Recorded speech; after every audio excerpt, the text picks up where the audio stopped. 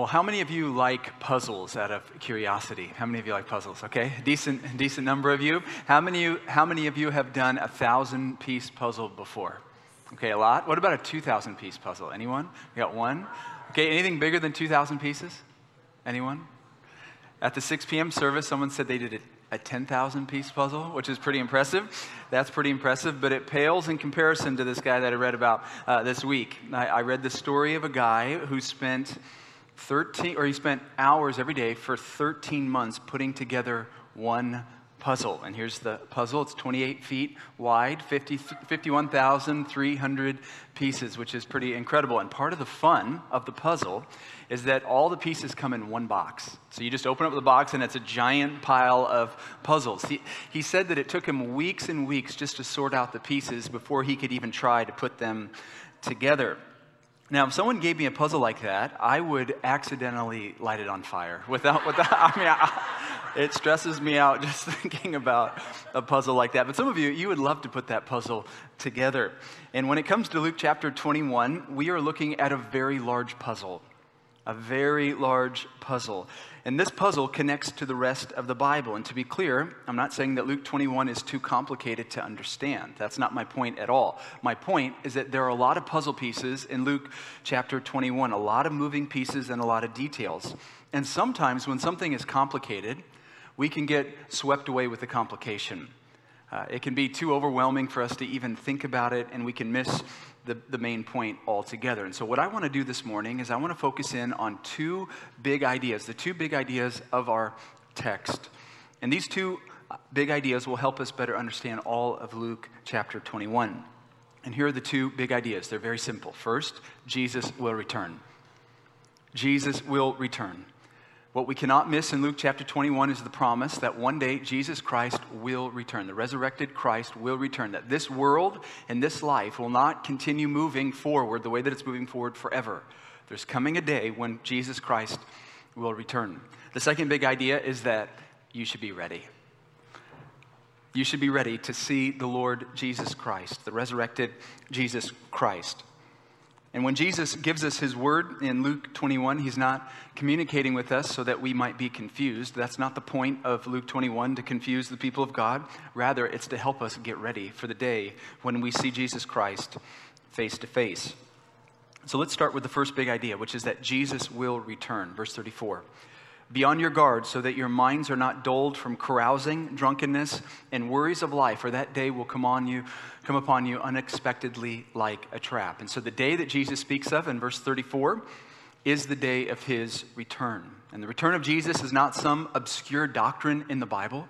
It's not some peripheral idea in the scriptures. Rather, the Word of God promises the return of Jesus hundreds and hundreds of times all throughout the scriptures. In fact, all of the promises in the Word of God find their fulfillment in the return of Jesus Christ.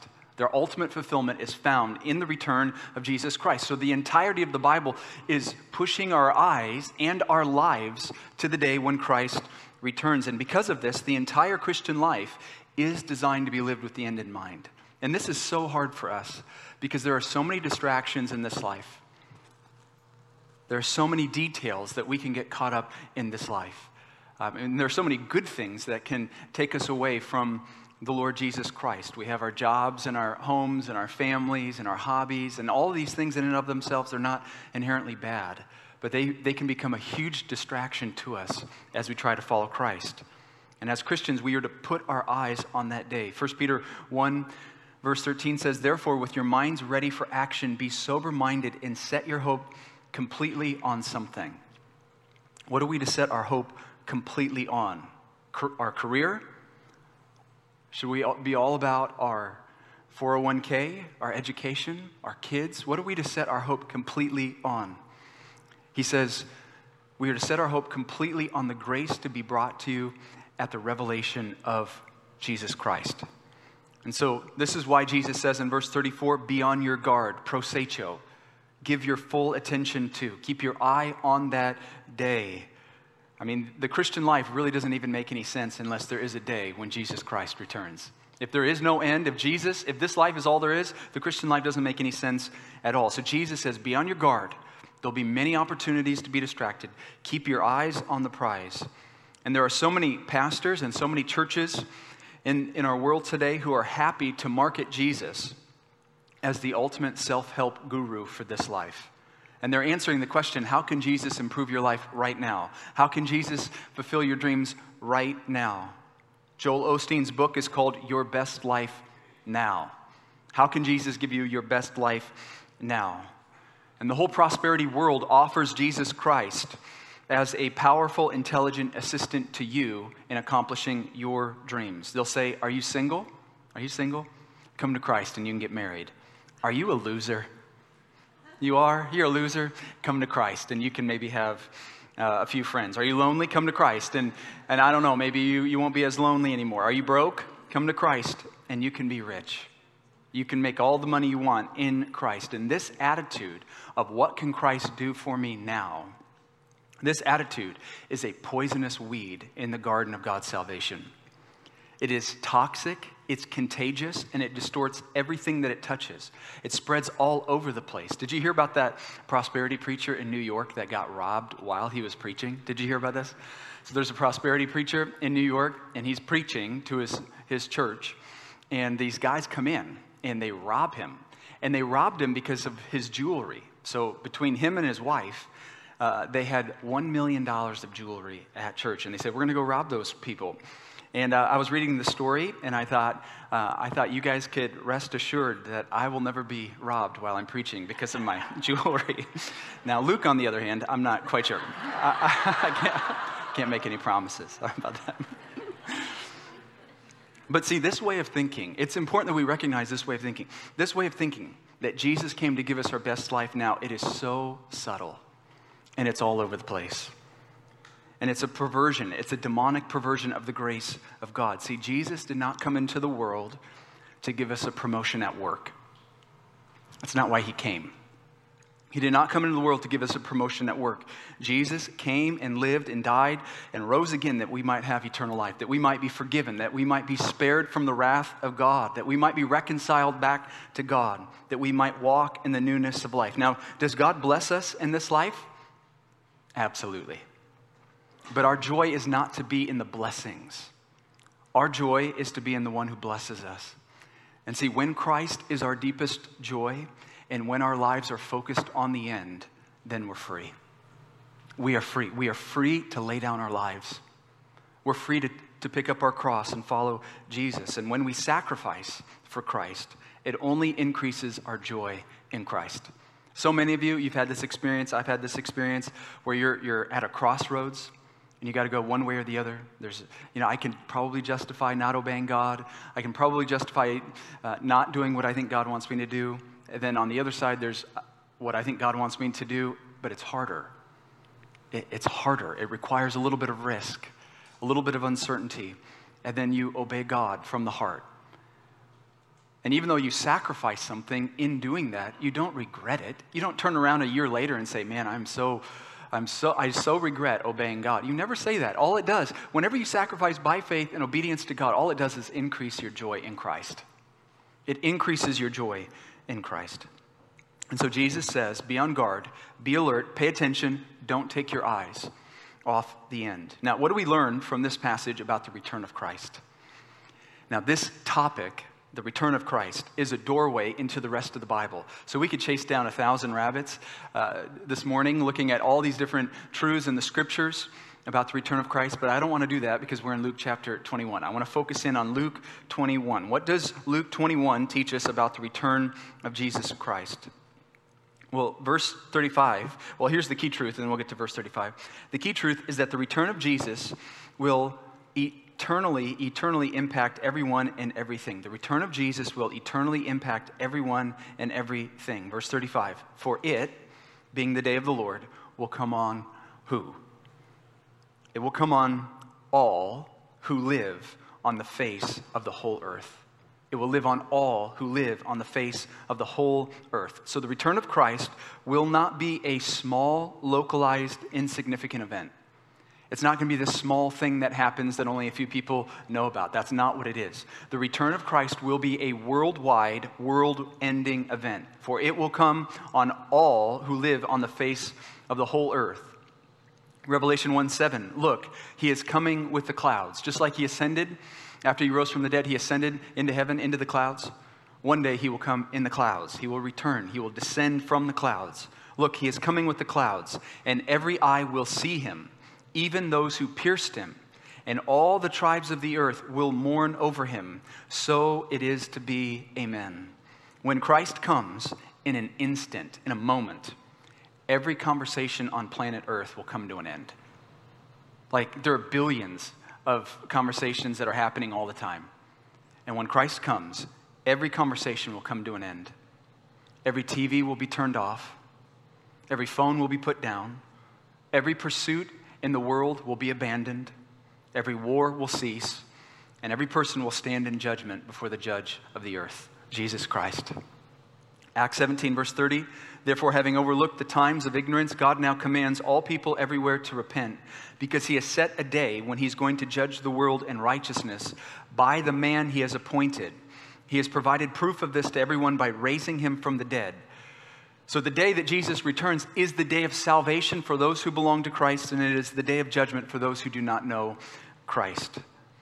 C.S. Lewis speaks of the return of Christ.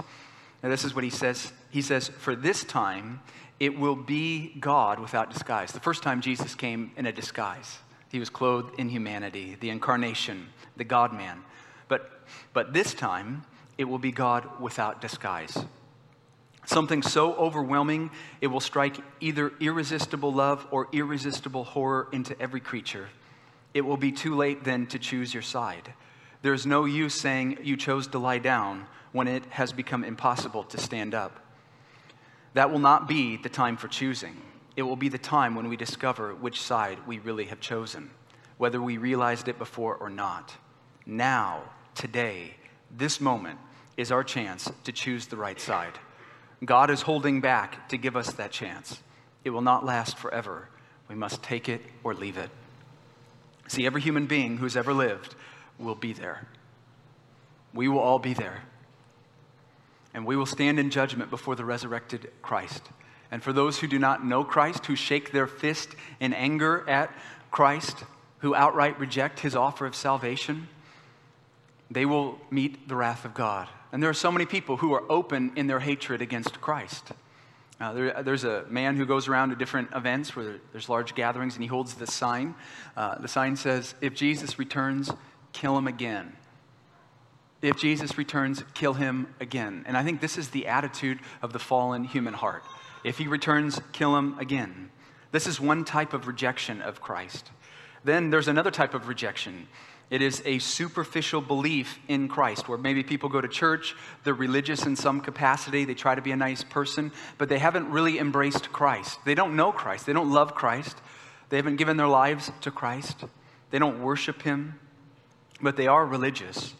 And whether you shake your fist in anger at God or you only have a superficial faith in Christ, a non-saving faith in Christ, when Christ returns, that will be the beginning of their eternal nightmare in hell. It is the day when the music stops, the game is over. It will be the day when they drink the cup of God's wrath to the bottom. But for those of us who know Christ, if you know Christ, do you know Christ? For those of us that know Christ, when the Lord Jesus returns, that day is the doorway into eternal bliss. It is the completion of our salvation. It is the final realization of our hope. It is the first breath of eternal glory and pleasure in the presence of God forever and ever and ever. It will be our first day in the new heavens and the new earth. When Christ returns, it will bring an end to the heavens and the earth. 2 Peter chapter 3 says that the elements will burn away, the universe will be dissolved, and the Lord Jesus will recreate the heavens and the earth where righteousness dwells. This universe currently is messed up because of sin. It's fallen because of sin, but the new heavens and the new earth that we will live in will not be stained by sin. He will recreate them. We will get our new bodies. I mean, it's going to be a glorious day for those of us who know Christ. And so Jesus is promising in Luke 21, he will return. He will return. Do you believe that? It's not a take it or leave it type of doctrine. It's not the type of doctrine where you say, you know what, I think Jesus is a good teacher. He might be the Savior, but at his return, I don't know if that's happening or not. It's not a take it or leave it type of doctrine. We don't really have eternal salvation until he returns. That's not our final state is in the new heavens and the new earth in the presence of God forever. And that won't happen until he returns. It's not a take it or leave it type of doctrine. And Jesus promises, he's given us his word, he will come. The second big idea is that you should be ready.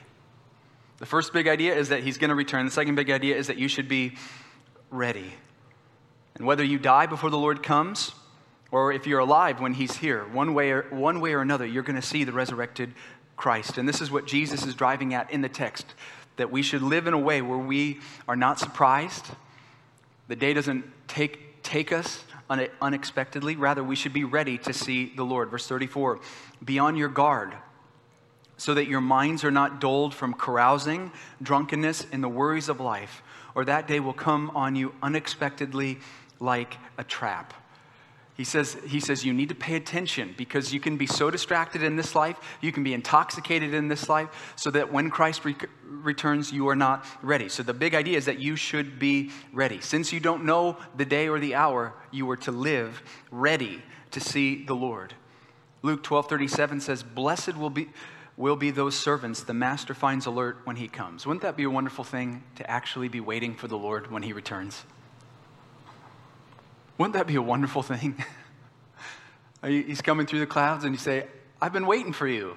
My whole life has been based on this promise that you made to us. Now one day you would return. Blessed are those servants the master finds alert, paying attention, waiting for that day. The saints who are not caught up in the day-to-day details of life, overwhelmed, focused on just this life, but the saints who live with the end in mind. Blessed will be those servants the master finds alert when he comes. And so the question that I want to look at with the rest of our time is the question, how can we be ready? How is it that we can be ready for the return of the Lord Jesus Christ? And again, I'm going to try to stay as much as I can in Luke chapter 21. And there are two truths here that I want you to pay attention to. First, if we want to be ready, we need to be sober and holy. What does it look like to be ready? It means that you're sober and you are holy. You're sober-minded and you pursue holiness. Verse 34, be on your guard so that your minds are not dulled from carousing, drunkenness, and worries of life, or that day will come on you unexpectedly like a trap. So this is a call to holy living. It is a call to sober-mindedness. And all throughout the scriptures, these two thoughts, they go together. Sober-mindedness, thinking clearly, and the pursuit of holiness. If you are not sober-minded, you will not pursue holiness. You won't do it. You need your mind. You need a clear mind to follow Jesus Christ. And Jesus mentions three intoxicating influences in the world. And these intoxicating influences make us unholy. It's the path of unrighteousness. It's the path of unholiness. The first intoxicating influence is carousing. It is carousing. Now, carousing is a word we never use. I've never heard someone use the word carousing outside of a biblical context. Like, hey, guys, do you want to go carousing tonight? Has anyone ever said that? Probably not. Let's go carousing. It never happens. But we know exactly what carousing is. It is the party scene. It is nightlife. It's the reason guys unbutton their top button and they squirt themselves with 15 squirts of cologne. They get frosted tips. That's why frosted tips came into existence. Do people still do that? Do people still frost their tips? I hope not. But that's what's going on here. It's that we got to go out and party. Let's go party. That's what carousing is. Carousing is, this is my best understanding, group drinking and or gluttony and or sexual immorality. You just go out together with a group of people to go sin. In that environment, we can sit here at church and say, you know, that environment's, it's dumb, it's bad, no big deal. But that environment is intoxicating. Just the environment is intoxicating. It has a draw, it has a pull on our souls. So many of you have come out of that life. Where you step into that world and it is intoxicating. You're like, wow, just being there before you get any alcohol in your system. There's something about it where there's sexual tension in the room. You're looking to fool around with someone. You're looking to get high. You're looking to get drunk. You want to have a good time. It's intoxicating. And not only is it intoxicating, it is sinful. It blurs your vision. You go from being clear-minded to being weighed down. Jesus says in verse 34, be on your guard so that your minds are not dulled. Translators don't know how to translate this phrase because there's not an equivalent. But basically the idea, basically the idea is that to be dulled is to be weighed down. It's to be buried. It's like when you go out carousing, it's like you get buried in sin, so you can't move. You're locked into it. And that's what happens when people go out, they live that life. How they live, they're not proud of it. They're not excited about it. You don't turn around the next morning and say, man, I am so grateful that I got wasted. I'm so thankful that I woke up next to someone I don't even know. You don't think that way. See, sin only makes sense in the moment. It only makes sense in that exact moment. And so when you are intoxicated, when you're not sober-minded, you make terrible decisions. And it makes us unprepared to see the Lord. I mean, could you imagine someone who actually knows Christ? They go out carousing, party scene, living in sin, and Christ returns then?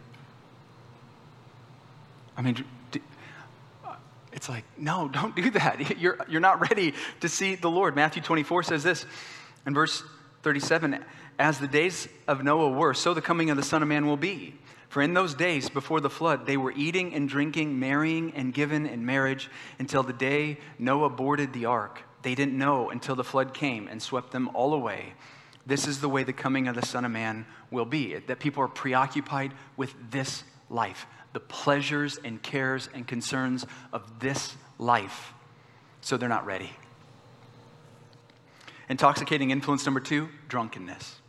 Drunkenness. That's the second item listed that makes us dull, that weighs us down. It's drunkenness. And there's a difference between drunkenness and carousing. Carousing is group sin. Drunkenness sometimes starts off as group sin, but it often drives you into isolation. You can get drunk by yourself.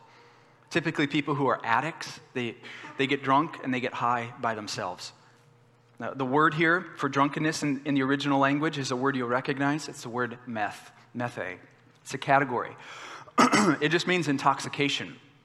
And alcohol was the most common way to become intoxicated, thousands of years ago. But now we've grown to be more creative. There's a lot of opportunities to get high. And I want to be clear that this verse here is not forbidding Christians from ever consuming alcohol. This is a command against getting drunk. It is a command against any form of inebriation. So you shouldn't get drunk, and also you should not use cocaine. You should not use meth.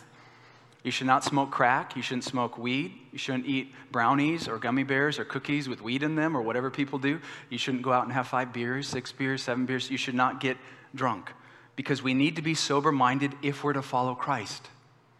We need to be sober-minded if we are to live holy lives. If we're going to win the world to Christ, we need our minds fixed on that day. And in our culture today, it is totally normal for Christians to get drunk. Nobody bats an eye. Now, I'm not talking about like 30 beers drunk.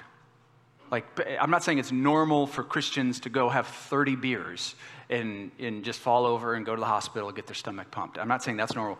But what I'm saying is that it's totally normal for Christians to actually be inebriated, to be drunk. And the scriptures say don't do that. It's even becoming more and more acceptable for Christians to use marijuana, to smoke marijuana. And you see it more and more just creeping in all over the place. People say it's not a big deal to smoke weed. It's not a big deal to get drunk.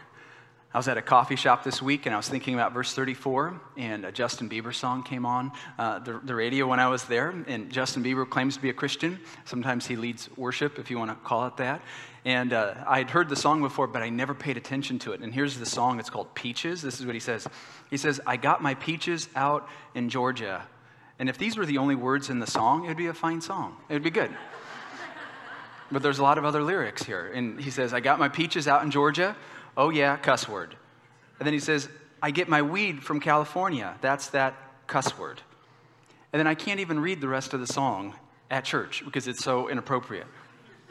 But I'm thankful for this song because I've always wondered where Justin gets his weed from, and now I guess we know. He gets it from California.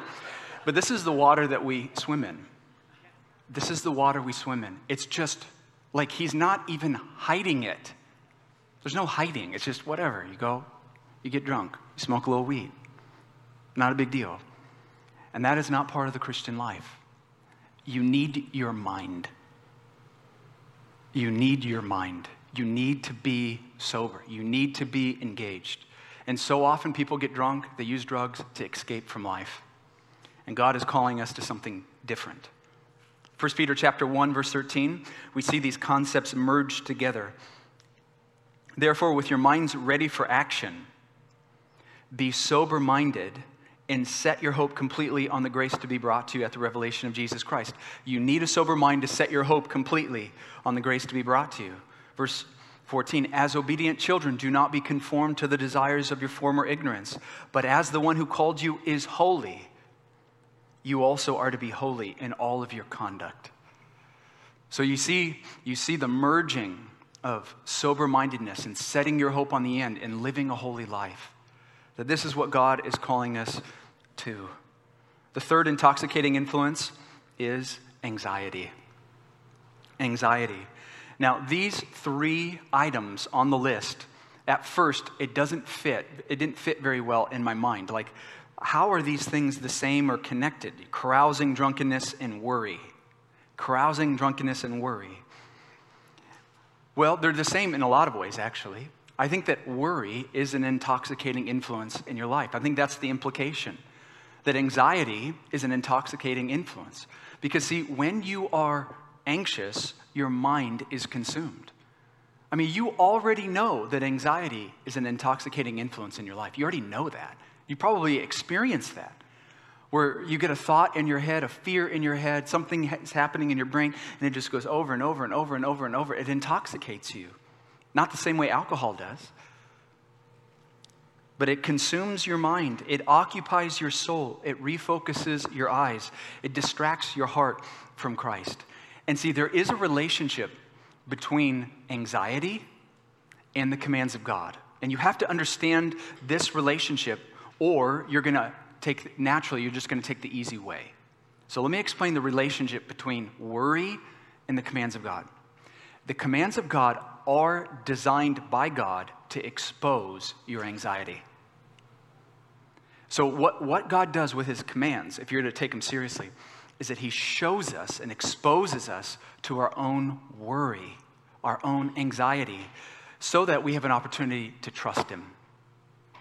For the sake of trusting him. Now, just to feel stressed doesn't mean that you're in sin.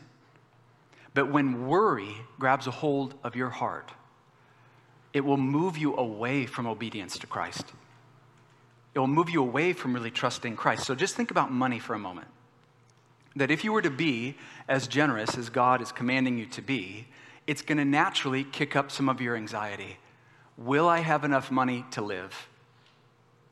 Will I have enough money to live the way I want to live? Will I have enough money to retire? If I actually obey him in the area of generosity, what's going to happen is you're going to feel all these tensions. Will I have enough to take care of my family? And so this is an opportunity. Do we trust him? Do we not trust him? When it comes to the way we raise our kids, are we going to raise our kids the way that God is asking us to raise our kids? Or will we be bullied by the culture? Are we going to fear man, or will we fear God in the way we raise our children? And see, if we raise our kids the way that God is asking us to raise our kids, that puts us at risk of looking different than the world.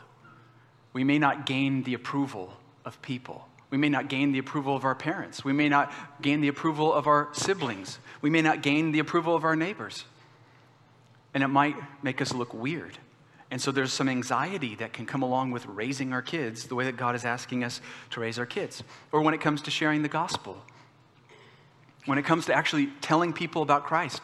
Many people from the very beginning dismiss that command. They won't open their mouth about Christ because instinctively they know it's going to disrupt my relationship. It might hurt my reputation. Therefore, I will be quiet to maintain these relationships. Because what happens if I tell people about Christ is that it might hurt my reputation.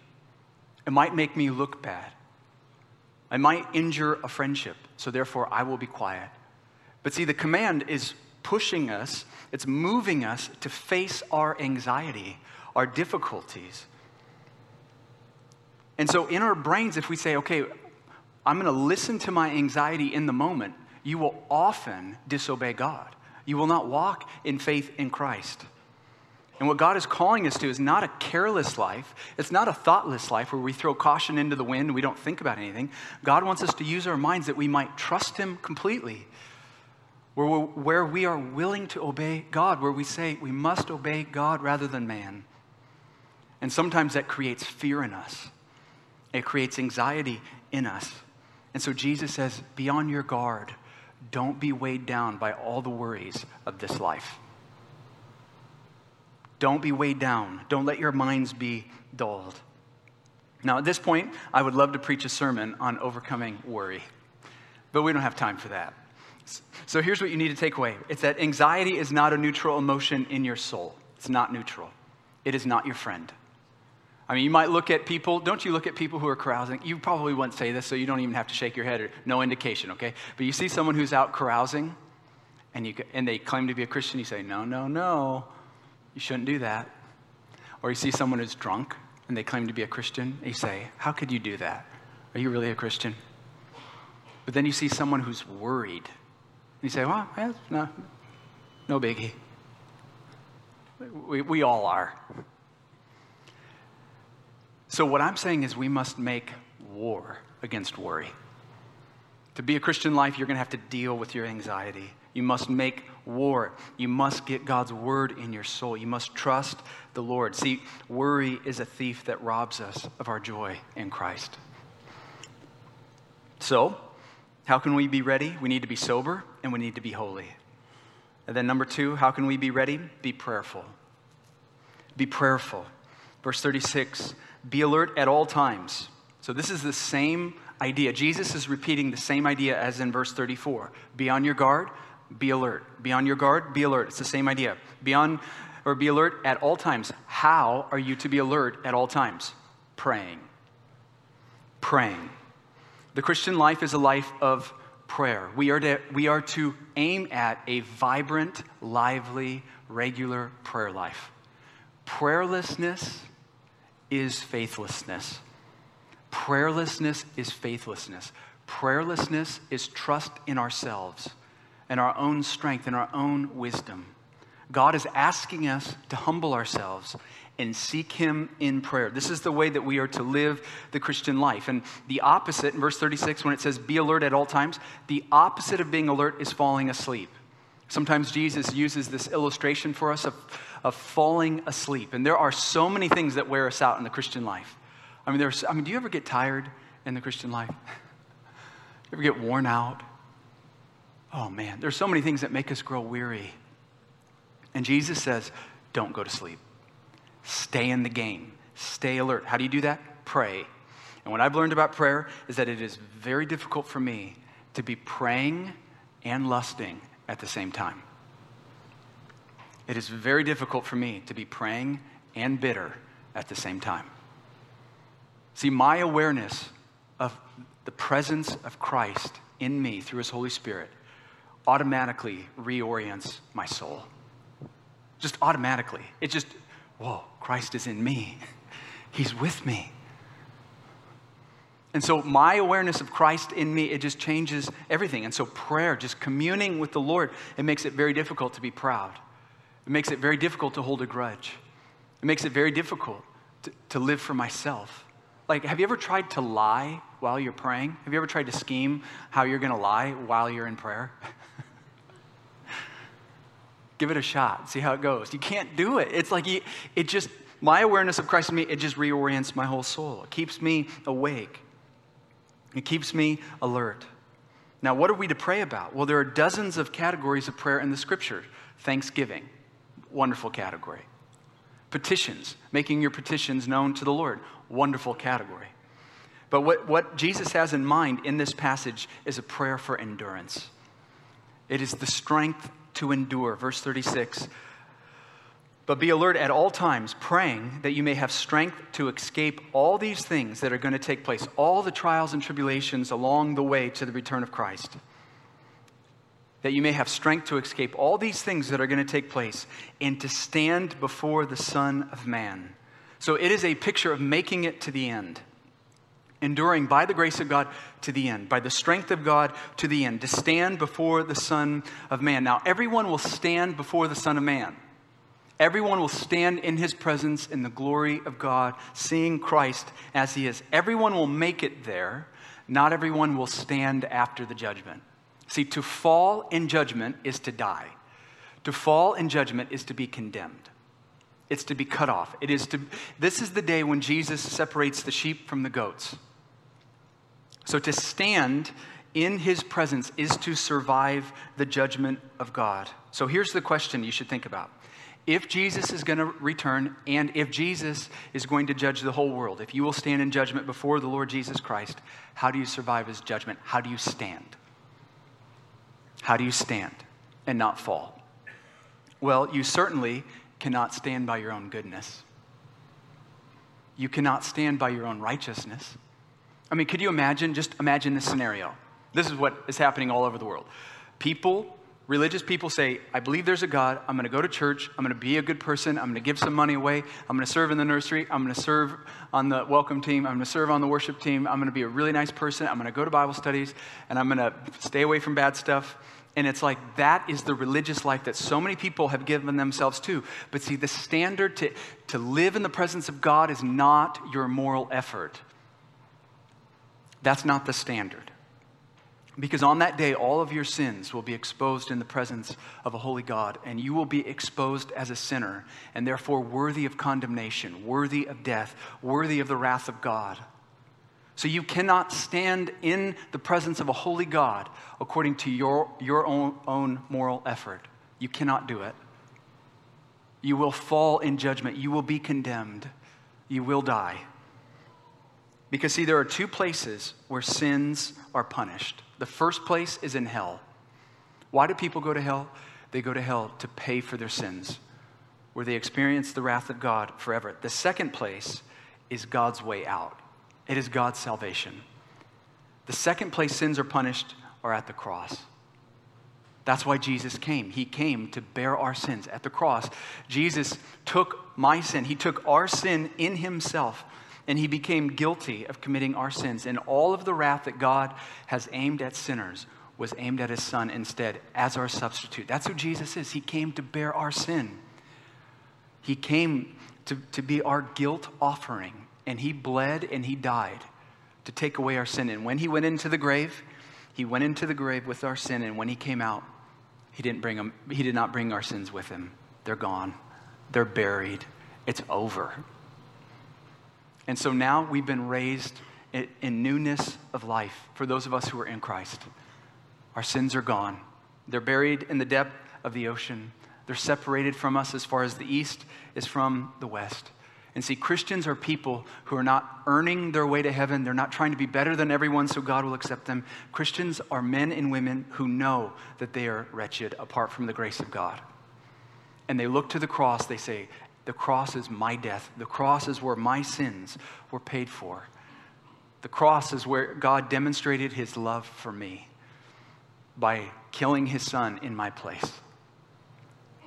Jesus bled and died to take away our sins. And for people who have turned from their sin and embraced Christ, God promises to give them eternal life. And so this is a prayer of endurance. This is what get God by, please, God, help me to endure. Help me to go all the way to the very end. And there's a great prayer in Jude chapter 1, verse 24. This is a prayer, if you're looking for application, you should memorize this prayer. You just pray this prayer every day or whenever, often. This prayer should be on your heart. This is what it says. Now to him who is able to protect you from stumbling and to make you stand in the presence of his glory. That's where we're going. where we will stand in the presence of his glory. But how can you stand in the presence of his glory? To make you stand in the presence of his glory without blemish. Right now, if you're a Christian, you stand without blemish, without stain, without wrinkle before God himself. Clothed in the very righteousness of God. You will stand without blemish in his glory with great joy. Where the glory of God will be our greatest joy for all eternity. Now to him who is able to protect you from stumbling and to make you stand in the presence of his glory without blemish and with great joy, to the only God, our Savior, through Jesus Christ our Lord, be glory, majesty, power, and authority before all time, now and forever. Amen. Amen. Are you ready to see the Lord? If you're not a Christian, have you put your faith in Christ? If you have not, you should give your life to Christ. You should look to the cross. And if you are a Christian, dear brothers and sisters, put your eyes on that day. Put your eyes on that day. Live today with the end in mind. Pray that God would give you strength to endure to the very end. Let's go ahead and pray. Father in heaven, we are grateful for your mercy. Lord, it is because you are full of mercy, and it is because of your great love for us that you have redeemed us through the blood of your Son. And I pray if there are people here this morning who don't know you, I pray that you would, by your grace, open their eyes that they might put their trust in Jesus. And Lord, for the saints here this morning, for those of us who are distracted by life, by the cares and concerns of this life, Lord, I pray that you would open their eyes.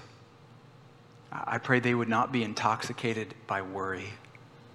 They would not be intoxicated by drugs and alcohol. They would not be intoxicated by carousing. Rather, I pray that they would be sober-minded. I pray that we would live holy lives that really honor you now. Help us, we pray, in Jesus' name. Amen.